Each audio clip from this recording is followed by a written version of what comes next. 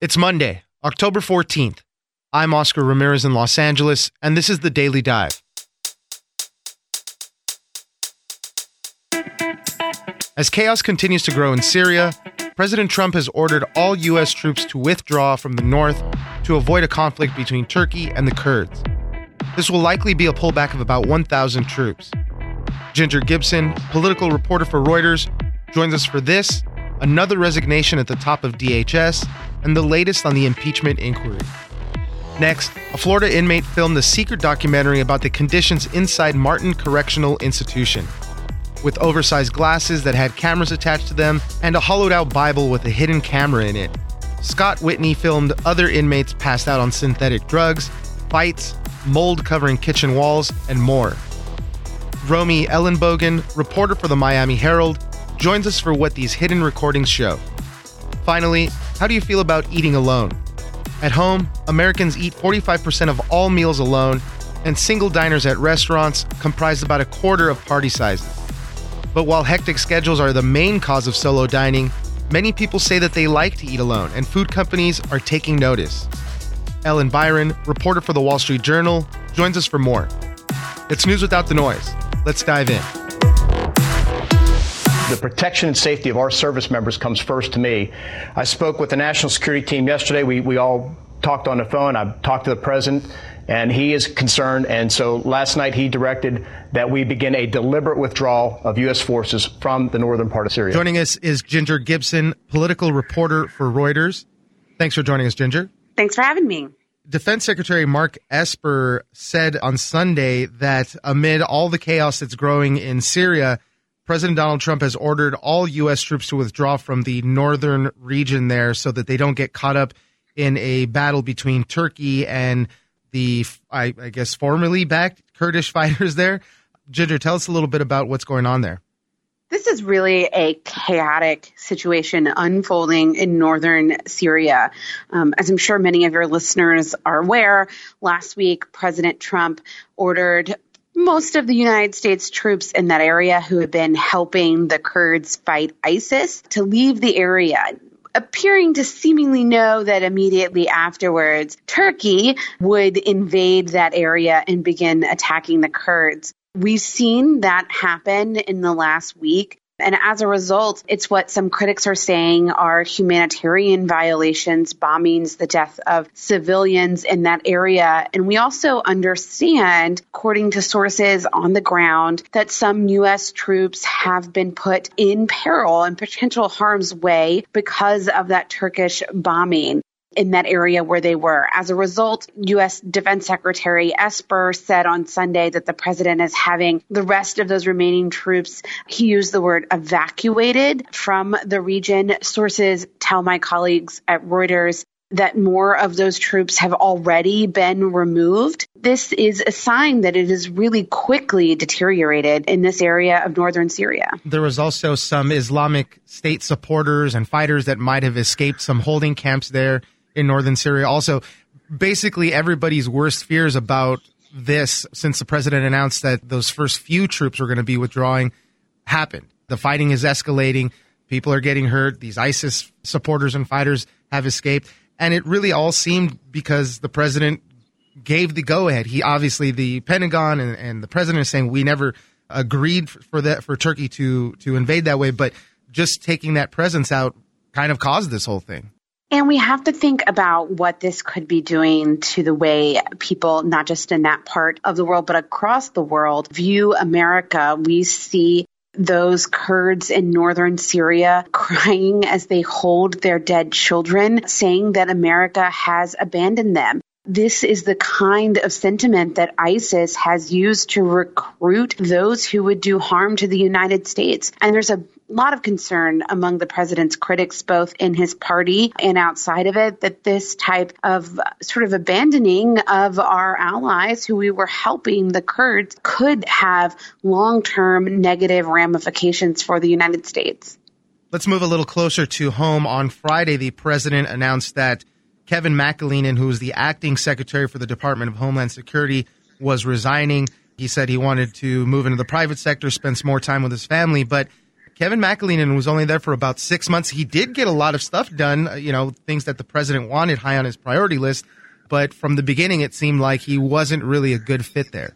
This agency, the Department of Homeland Security, it's a new agency created during the Bush administration, responsible for the border and for immigration, and is something that's so central to the president's agenda and what he wants to see get done. There has been tremendous tumult at the top of this agency, lots of turnover. This latest episode is another sign that it is not as easy to do what the president wants you to do as he may hope. This most recent departure was tasked with trying to keep the number of those migrants at the border seeking asylum out of the country. He seems to have succeeded at that, but we did see in recent weeks a public display of frustration from him that he wasn't being listened to by the White House, by the rest of the administration, that there were things that he couldn't do. This is really sort of the forefront of where we see President Trump running into the fact that he can't get any of the laws changed to do what he wants new laws to do. He's trying to do it through his cabinet and his administration, and there are real limits on that, and it's pushing to the end there. The last thing, Ginger, that I wanted to talk about, impeachment. The U.S. ambassador to the European Union, Gordon Sondland, continues to be a growing figure in this whole thing. He's going to testify before Congress on Thursday, and people are already saying that he's going to say that the president directed him to say that there was no quid pro quo in those text messages that surfaced. And then on Joe Biden's side, Hunter Biden, his son, said he's going to step down from the board of a Chinese company he's working with. And if his dad becomes president, he's not going to work for any foreign-owned companies.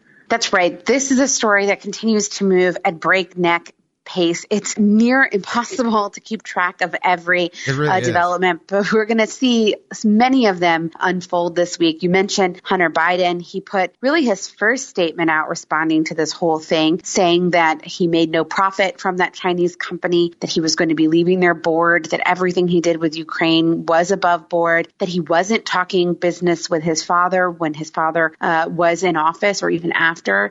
And then, as you said, testimony in Congress. Congress comes back from a 2-week recess. Expect to see, if you can imagine, the volume getting even higher on impeachment discussions. And you referred to this Post report. We saw the Washington Post report over the weekend that Sondland intends to say when he texted another group of diplomats to say the president said no quid pro quo with the Ukrainians. He believed it at the time. And now he's not so sure that what the president said was correct. Yeah, this is the story you're going to hear about all week long leading up to his testimony. Ginger Gibson, political reporter for Reuters, thank you very much for joining us. Thanks for having me.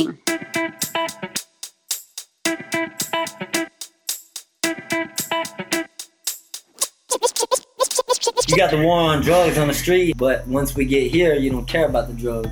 It's ironic that you don't care about while we're in prison. When you on that drug, you pass out. You don't know what's going on. You know this killing people and you want to smoke it. Joining us now is Romy Ellenbogen, reporter for the Miami Herald. Thanks for joining us, Romy. Happy to be here. There is a documentary that has been filmed called Behind the Barbed Wire. This is a documentary on the Florida prison system, and really nobody knew it was being filmed at the time that it was being filmed. It was made by an inmate. His name is Scott Whitney. And he had some pretty creative ways on how he was able to actually record this stuff. And it shed some light on the prison that he was held at specifically. And it shows all sorts of stuff. It shows really bad conditions, mold on the wall.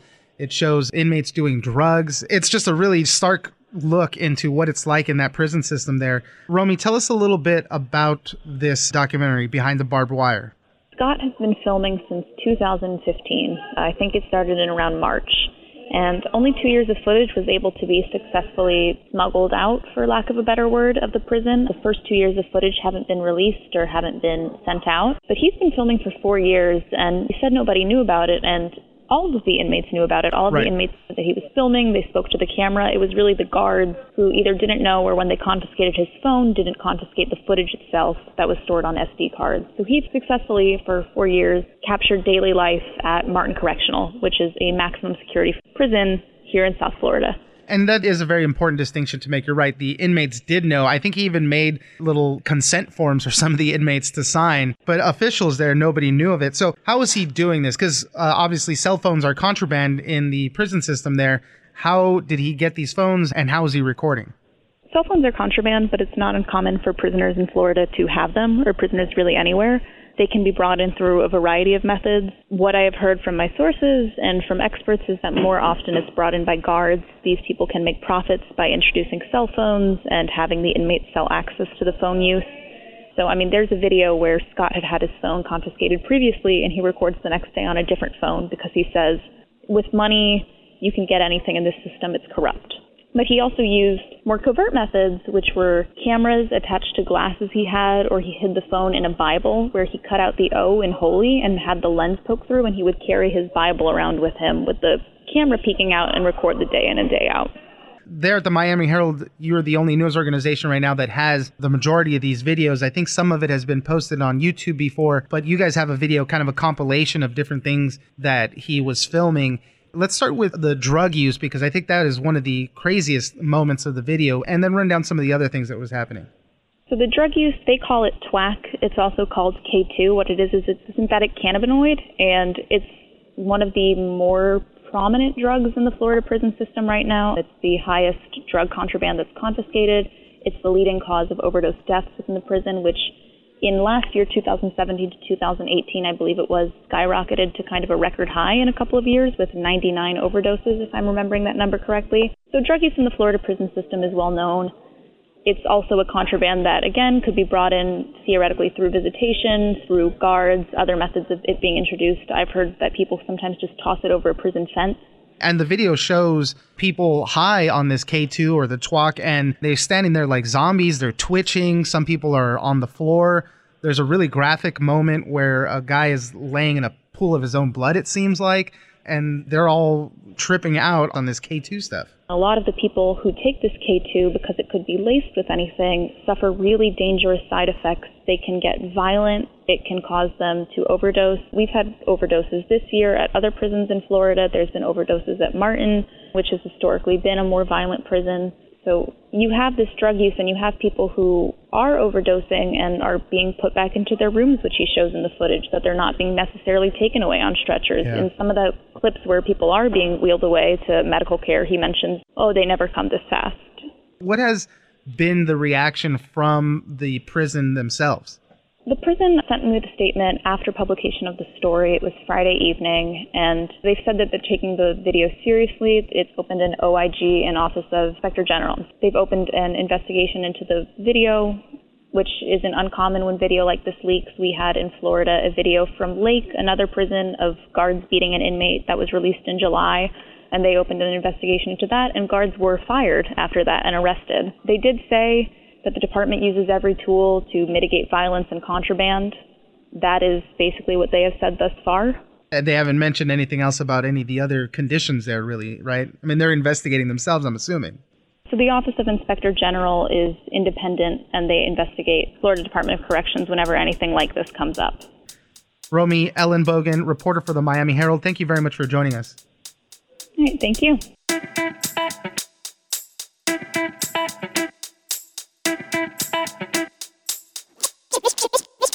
A lot of Americans really like eating their meals alone. People who eat alone say that they enjoy the freedom of eating whatever they want and however they want. So if you want to grab those sweatpants, you certainly can do that. Joining us now is Ellen Byron, reporter for the Wall Street Journal. Thanks for joining us, Ellen. Hi, nice to be here. We're going to be talking about solo dining. It's slowly becoming more of a new normal with the rise of the single-person households and hectic family schedules. It's kind of getting rid of the stigma of eating alone. You look into the past, and a lot of times people would work their schedules around dinner time, lunchtime. Now it's kind of the opposite. We're eating wherever we can because our lives are so hectic. Ellen, tell us a little bit about the rise of eating solo. Well, Americans now eat nearly half of their meals alone, and that has a lot of different players in the food industry watching this closely. And one of the more interesting parts that's grabbing their attention is the fact that a lot of Americans really like eating their meals alone. People who eat alone say that they enjoy the freedom of eating whatever they want and however they want. So if you want to grab those sweatpants, you certainly can do that. Right. Of course, some people point to the companionship of a smartphone, and there's lots to be said to that. And other people, when they're very busy, just love this thrill of a moment's solitude. The other thing that is kind of taking away from this is more frequent meals. Instead of having one big lunch or one big dinner, people are just kind of snacking throughout the day. Some people are snacking throughout the day, and maybe that isn't always making healthy decisions, but other people are snacking throughout the day as a very deliberate step towards health. And so people are embracing smaller, more frequent meals as a health strategy, and so they're even motivated to eat on their own so that they're eating on their own schedule rather than trying to plan it around a partner or a family. Still others really tie being full or feeling satisfied with being their best self and their most productive self.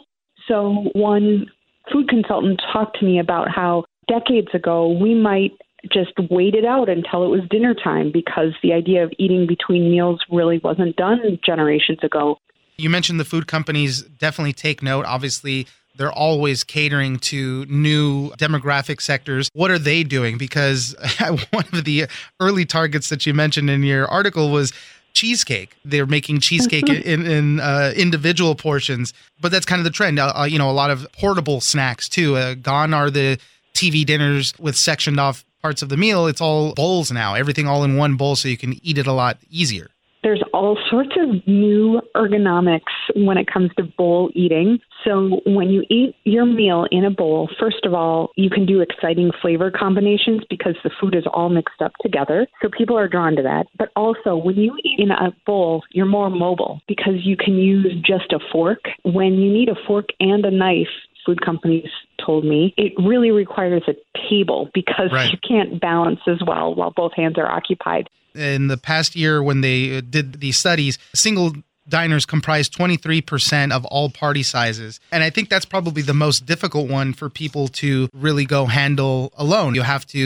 Restaurants aren't always catering to the single diner. They want bigger groups, bigger checks, bigger tips, all that stuff. It can be, yes. Although if you look around, I have a hunch that you'll start to see more people eating alone in restaurants. So, of course, the business traveler would often eat alone, and if you go to dining rooms and hotels, you'll see people eat alone. But in talking to high-end restaurants, I did hear that they are serving more solo meals. It could be because you are in town on business on your own, and you don't want to miss out on trying that new restaurant or tasting that new chef that's getting a lot of buzz. And so you're willing to go even if you're only dining yourself. And then in talking to a restaurant in the Hudson Yards shopping center in New York, a restaurant called Queen's Yard, they found, and others have found this too, that treating solo diners well is a great way to generate repeat business. That if you really cater to and make a solo diner comfortable, they will come back. And part of the reason why is because they are more in tune during the meal towards the level of service, the quality of the food, because they're really just focused on their meal and their environment as opposed to being focused on conversation with someone else. I 100% agree with that. My wife was out of town on business for a big stretch of time, so I went out to a few restaurants by myself, and I found myself doing all these things that you noted in the piece. People watching, that's fun, but you do notice more of the operations there. You do notice how the workers are working. And when I had a great time, I went back there right away because I felt comfortable. So definitely something to pay attention to for restaurants and for the diners themselves. Something else that players in the food industry are watching are the fact that millennial people in particular are embracing eating alone, that they enjoy it, they're comfortable doing it. Of course, there's always the opportunity for a social media post when you're dining alone too. Right. But the fact that so many young people are enjoying solo dining for the sake of solo dining means that we'll likely see even more efforts to try to cater to that particular meal occasion. Ellen Byron, reporter for the Wall Street Journal, thank you very much for joining us. Thanks for having me.